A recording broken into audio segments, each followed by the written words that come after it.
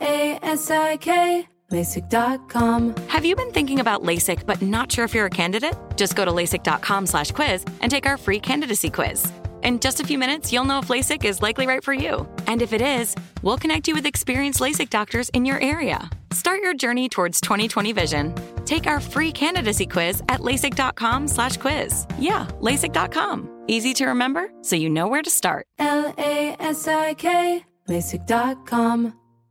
What's up, this your boy Lil Duval, and check out my podcast, Conversations with Unc, on the Black Effect Podcast Network. Each and every Tuesday, Conversations with Unc podcast feature casuals and in-depth talk about ebbs and flows of life and the pursuit of happiness. Unlike my work on stage, I tap into a more serious and sensitive side to give life advice and simply offer words of encouragement, yet remind folks to never forget to laugh. Every Tuesday, listen to Conversation with Unc, hosted by Lil Duval on the Black Effect Podcast Network, iHeartRadio app, or wherever you get your podcasts.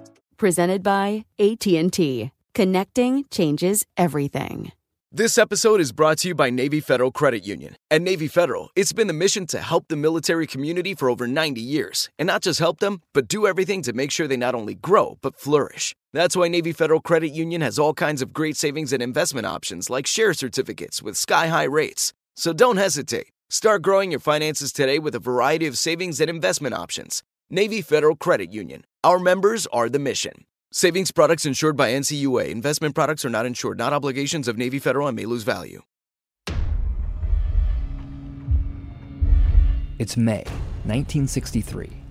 The eyes of the world are on Birmingham, Alabama.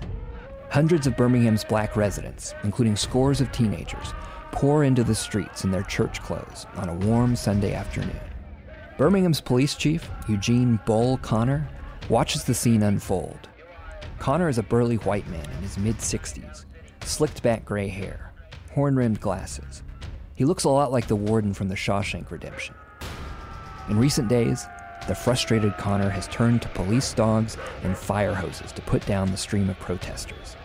And he has drawn national attention to himself and his city in the process. The marchers are given one more chance to turn around and disperse. They refuse. The angry Connor whirls and shouts to his men, "Damn it, turn on the hoses." Many protesters take to their knees, prepared to stand their ground peacefully against the coming onslaught. But what happened next is not what you think, or what you may have seen in the black and white photos of protesters, dogs, and fire hoses. What happened next surprised even the man behind the protests in Birmingham, Martin Luther King Jr. What happened next? Or the dogs that didn't bark, the fire hoses that didn't spray. What happened next was what Dr. King called the pride and the power of nonviolence.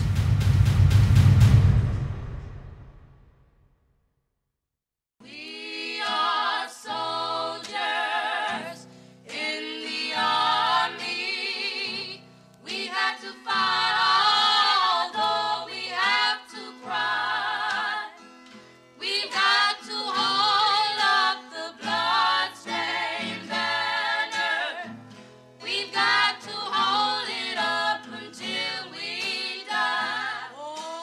I'm Sean Braswell, and this is The Thread.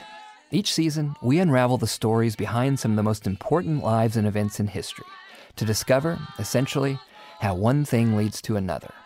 To do so, we travel back through history, one story at a time, to explore the origins of an important event, an iconic figure, or a big idea. This year marks the 50th anniversary of the death of the iconic civil rights leader, Dr. Martin Luther King Jr.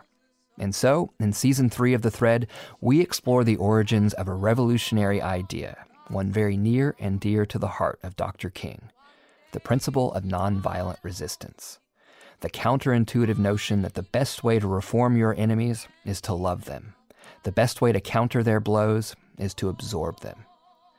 King established the use of mass nonviolent protest on American soil, but it did not begin with him.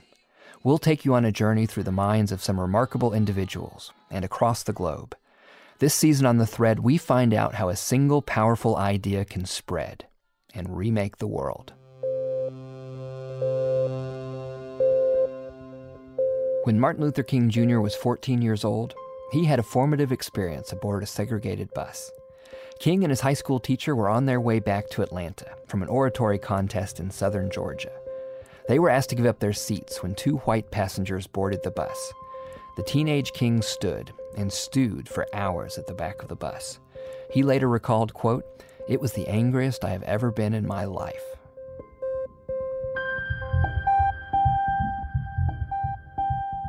"12 years later, a 42-year-old seamstress found herself in a similar situation.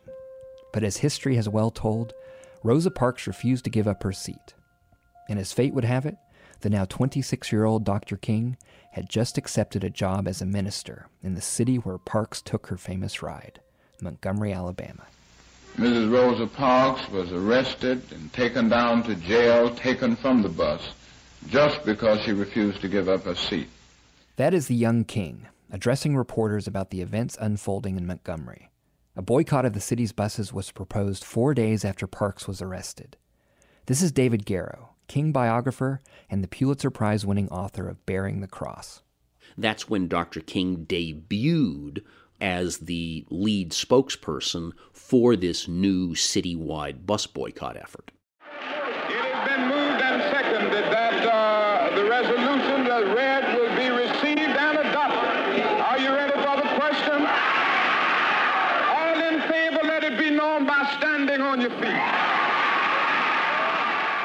King and his wife Coretta woke up early on the first day of the boycott. They watched the bus stop near their house from the front window and looked on in amazement as bus after bus passed by. Most of the buses contained not a single black passenger. That was the day that we started a bus protest which literally electrified the nation. And that was the day when we decided that we were not going to take segregated buses any longer. King saw a powerful social movement come together before his eyes. For several weeks now, we, the Negro citizens of Montgomery, have been involved in a nonviolent protest against the injustices which we have experienced on the buses for a number of years. I'm on my way. Soon the boycott went from weeks to months, and Montgomery's white community started to press back. This is historian John D'Amelio. So imagine a protest like this developing in Alabama in 1955. Segregation is the rule. White supremacists have no reluctance to use violence to keep African Americans in line. They lynch people, they shoot people, they're willing to burn houses, they will do anything that they have to do. King quickly became a primary target for that violence. David Garrow again. Dr. King gradually becomes a more and more visible figure in local Montgomery news coverage. Not long thereafter, there's a small bomb that's detonated on the porch of his home when he's out at a rally. It breaks some windows. No one, fortunately, is injured. An angry crowd had gathered outside Dr. King's home by the time he arrived back. They refused to obey police instructions to disperse. King stepped onto the front porch. He asked them not to retaliate. Then, referring to the people who had nearly killed his wife and child an hour before, King told the crowd, quote, "I want you to love our enemies. Be good to them. Love them and let them know you love them." And you can see in his remarks that evening how his fundamental Christian belief in an ethic and doctrine of love, even love for one's enemies, is at the very core of his being. Finally, Montgomery's city leaders agreed to the protesters' demands. After a community of more than 50,000 people had protested for 382 days. Montgomery's buses would never be segregated again, and King and his allies had launched a powerful new form of protest in America, nonviolent resistance. If passive resistance means just passively accepting violence or injustice, if it means cowardice and stagnant passivity, then there is a difference, because nonviolent resistance does resist. It is dynamically active. governments think it's a dangerous idea. It's a cherished notion of government that they have an exclusive right to violence. This is Mark Kurlansky, author of Nonviolence, The History of a Dangerous Idea. If your opponents are violent, and you're violent, you're playing to their strong suit.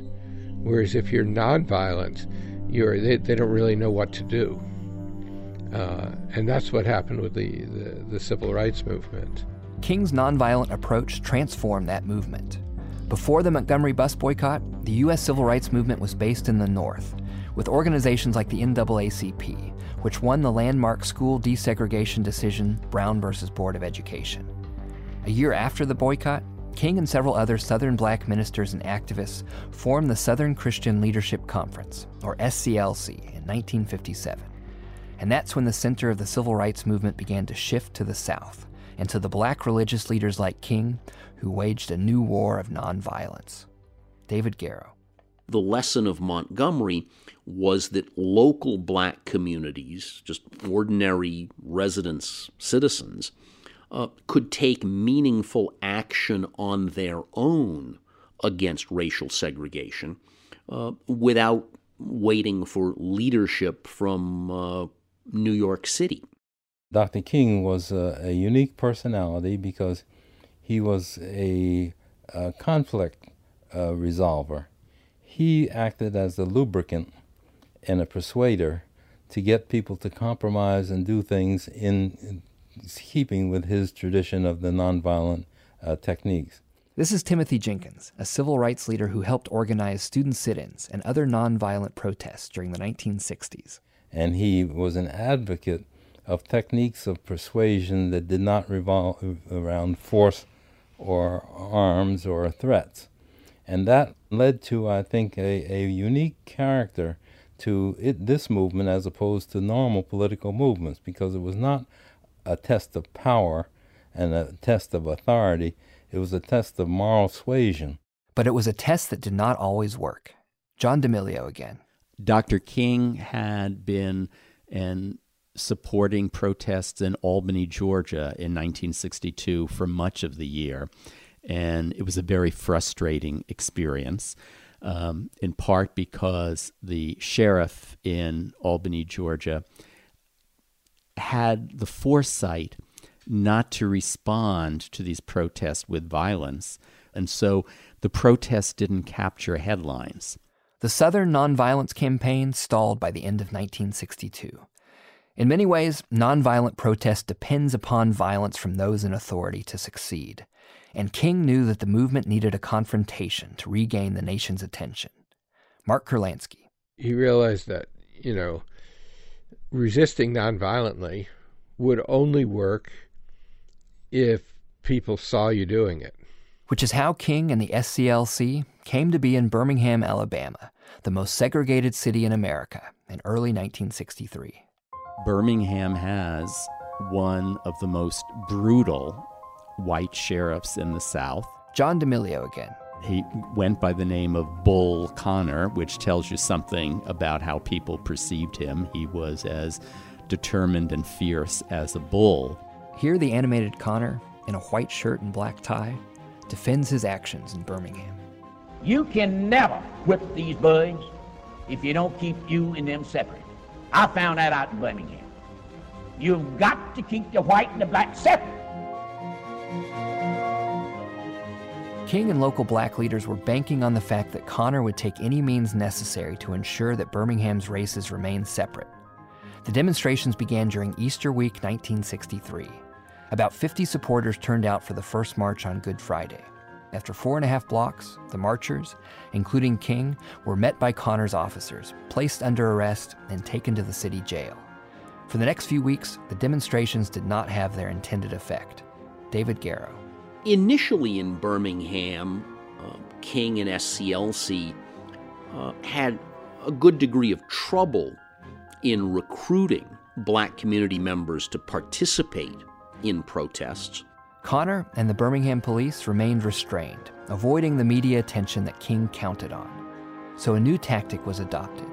Leaflets were circulated in Birmingham's black high schools, urging students to join the next demonstration. In Birmingham, they decide to mobilize young people. Not young adults, not college students, but high school students and younger. And that gets a lot of publicity, and at a certain point, Bull Connor and the police just lose it, and they start beating people and arresting them en masse. Police arrested more than 500 students in the first 2 days. The jails were full, and Connor's patience was running thin. He unleashed the police dogs and ordered the fire hoses be turned on demonstrators. Water from the high-powered hoses tore the clothes off some protesters' backs. Photographers and television cameras captured the brutal attack. Images of police officers beating protesters, of teenagers getting slammed against walls by water, and of dogs snarling at young girls made headlines across the country. Many whites in the rest of the country were going about their lives not even noticing that this was going on in the South. Well, you couldn't not notice this. And so Birmingham really brings the civil rights struggle up to a new level of visibility.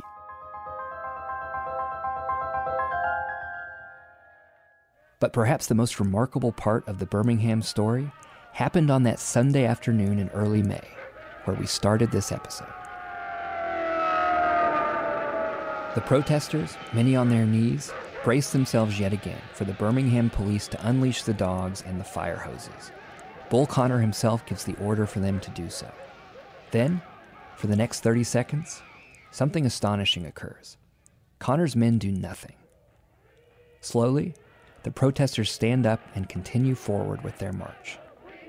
Dr. King later described the scene.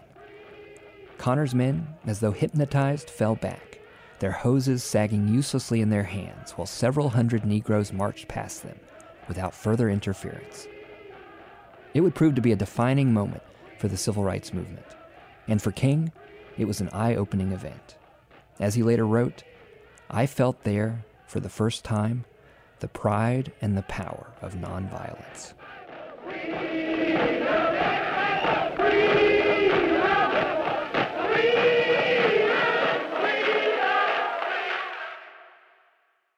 The nonviolent movement had taken the struggle to the heart of the Jim Crow South and to the forefront of the national consciousness. King was thrilled. The activities which have taken place in Birmingham over the last few days, to my mind, marked the nonviolent movement coming of age. David Garrow again. The images and impact of Birmingham convinced both of the Kennedy brothers that they needed to finally move forward with a meaningful civil rights bill. That's the real tangible impact of Birmingham.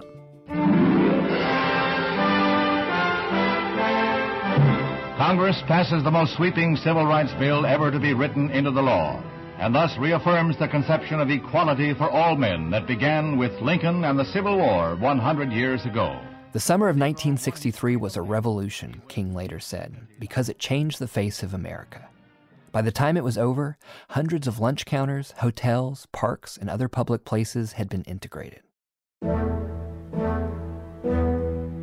King and his nonviolent movement continued to win victories and historic legislation over the next few years, but not without cost. King led a march for voting rights in Alabama in 1965 that resulted in what was called Bloody Sunday. Armed police attacked King and other peaceful demonstrators as they walked across the Edmund Pettus Bridge in Selma. Just like in Birmingham, television carried the beatings to audiences across the country and the world. Mark Kurlansky again. You know, it worked in a way that I don't think his opponents understood how well it worked, or they wouldn't have done things like the Pettus Bridge. You know, the power of people seeing that all over the world. King's nonviolent campaign was working, but he sensed that violence still bubbled just beneath the surface during the turbulent times. Here's King on Meet the Press in 1965. Realism impels me to admit, however, that when there is justice and the pursuit of justice, violence disappears, and where there is injustice and frustration, the potentialities for violence are greater. Those frustrations and the potential for violence would grow as the 1960s wore on. Up next, we dip into the shadows of history to meet the remarkable man who inspired Dr. King's nonviolent approach in the first place.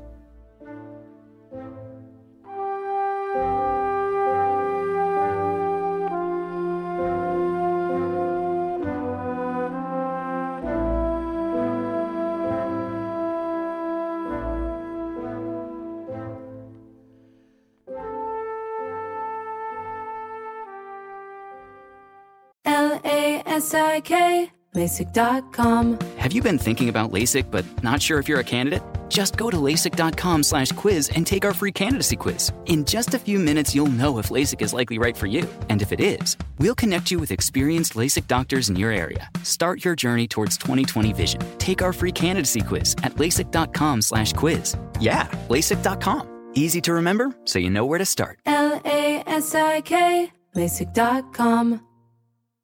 Spectrum One is a big deal. You get Spectrum Internet with the most reliable internet speeds, free advanced Wi-Fi for enhanced security and privacy, and a free Spectrum Mobile Unlimited line with nationwide 5G included, all while saving big. For the big speed, big reliability, and big savings you want, get Spectrum One. Just $49.99 a month for 12 months. Visit spectrum.com/big deal for full details. Offer subject to change. Valid for qualified residential customers only. Service not available in all areas. Restrictions apply.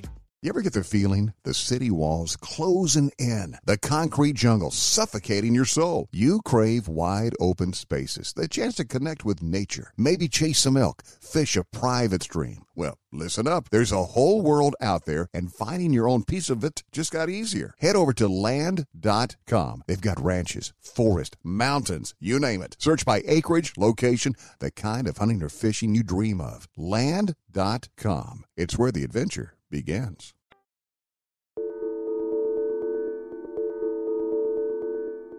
Men for years now have been talking about war and peace, but now no longer can they just talk about it.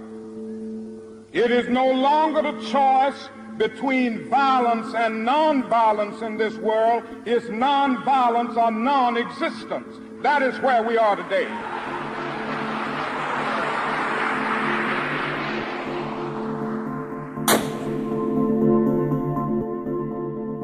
Good evening. Dr. Martin Luther King, the apostle of nonviolence in the civil rights movement, has been shot to death in Memphis, Tennessee. Dr. King was standing on the balcony of a second-floor hotel room tonight when, according to a companion, a shot was fired from across the street. In the friend's words, the bullet exploded in his face.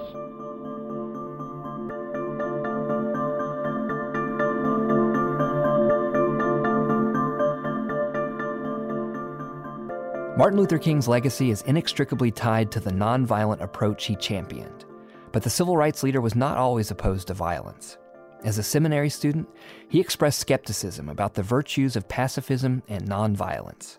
Even in the opening days of the Montgomery boycott, King had not yet found his nonviolent voice. Mark Kurlansky.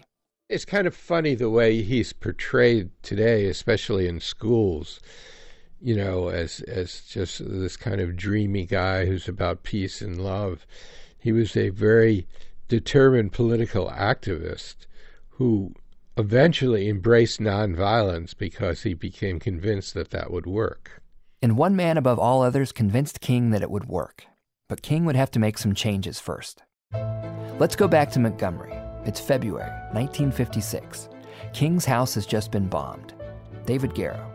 As the Montgomery bus boycott begins to achieve national news coverage, civil rights supporters around the country begin asking themselves what they can do to assist the Montgomery protesters.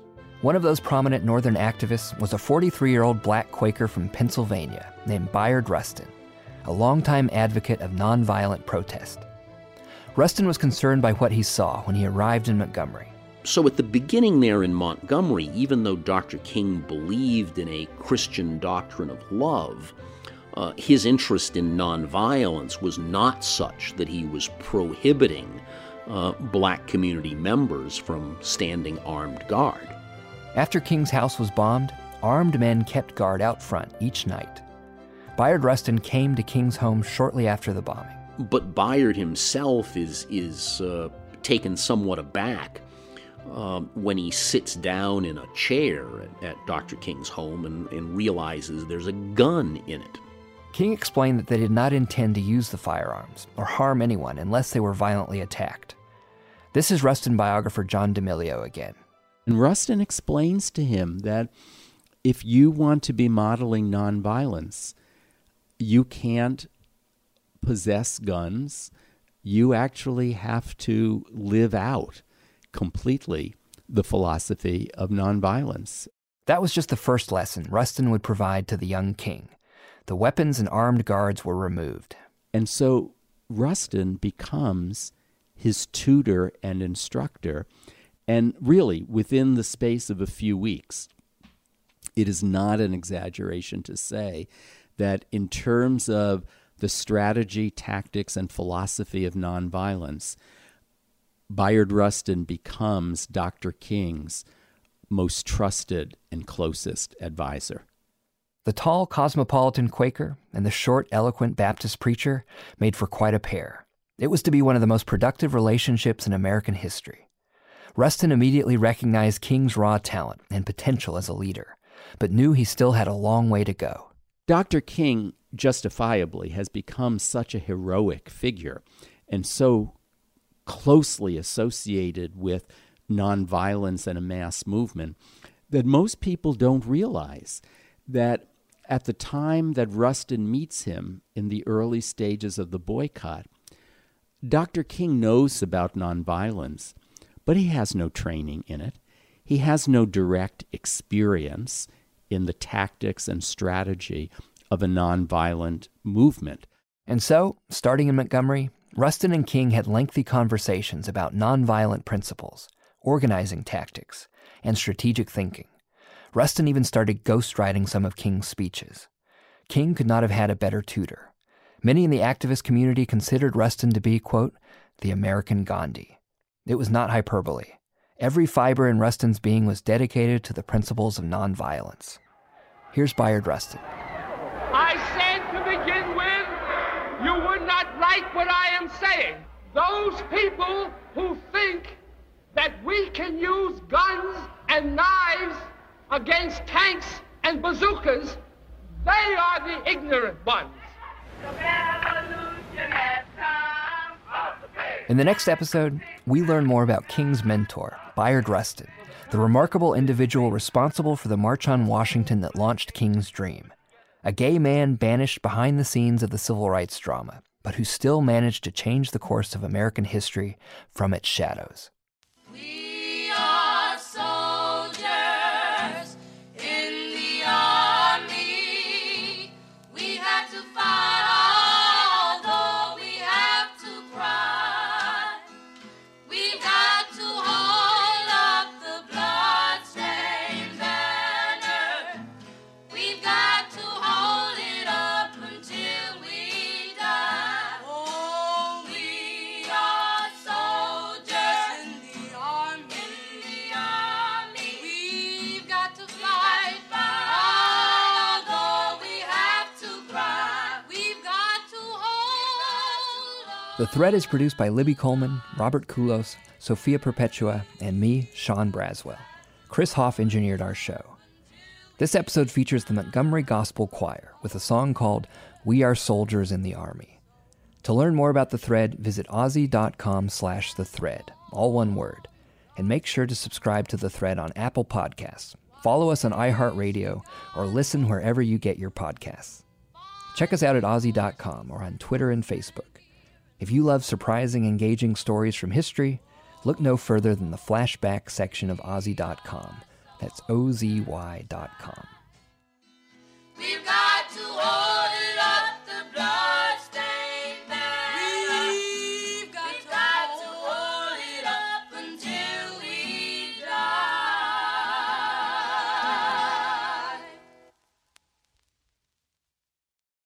With the new Dexcom G7, you can achieve better diabetes results without painful finger sticks. It sends your glucose numbers to your compatible phone or watch so you can always see where you are and where you're heading. See how food and exercise affects your glucose, making it easier to spend more time in range and lower your A1C. Take more control of your diabetes with the #1 recommended CGM brand. It's easy to get started today at Dexcom.com. That's Dexcom.com. Dexcom data on file 2023. If your glucose alerts and readings from the G7 do not match symptoms or expectations, use a blood glucose meter to make diabetes treatment decisions. For a list of compatible devices, visit Dexcom.com/compatibility. This is Malcolm Gladwell from Revisionist History.